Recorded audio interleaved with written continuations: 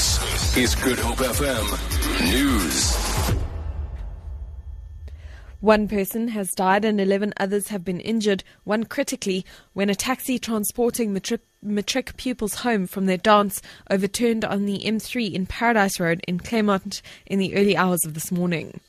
ER24 spokesperson Chitra Bodasingh says ER24, Health, Life Care, Metro Fire and Rescue as well as other services attended to the incident.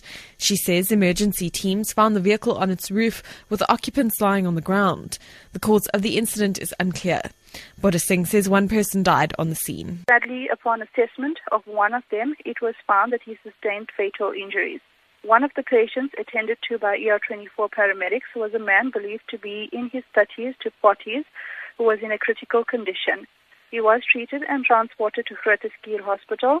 4 other patients were transported to Victoria Hospital. The rest of the patients were transported to hospital by other services.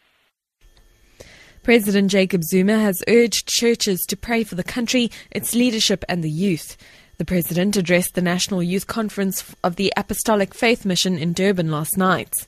President Zuma says the church has a role to play in shaping the values of society. And we must also pray for the citizens of the country, to pray for us who are governing this country, but to pray for the coming elections to be peaceful, to be fair, to be free. Acclaimed author and poet Adam Small has been described as the conscience of Afrikaners during the apartheid regime.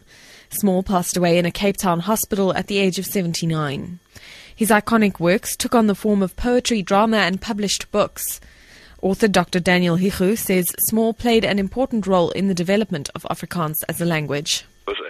He was actually the first person who showed how important it is to expand the scope of Afrikaans and to make Kaap part of the Afrikaans literature. Adam Small was also a philosopher who regularly showed Afrikaners the injustices happening in the country. He was actually a sort of conscience for Afrikaans. And discussions on the time frame for Britain's departure from the European Union are continuing. The European Council has clarified that a formal declaration is needed before any negotiations can begin.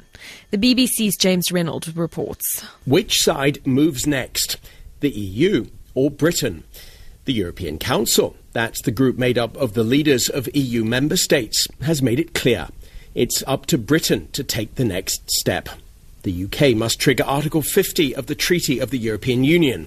That starts the clock on a 2-year negotiation and withdrawal process.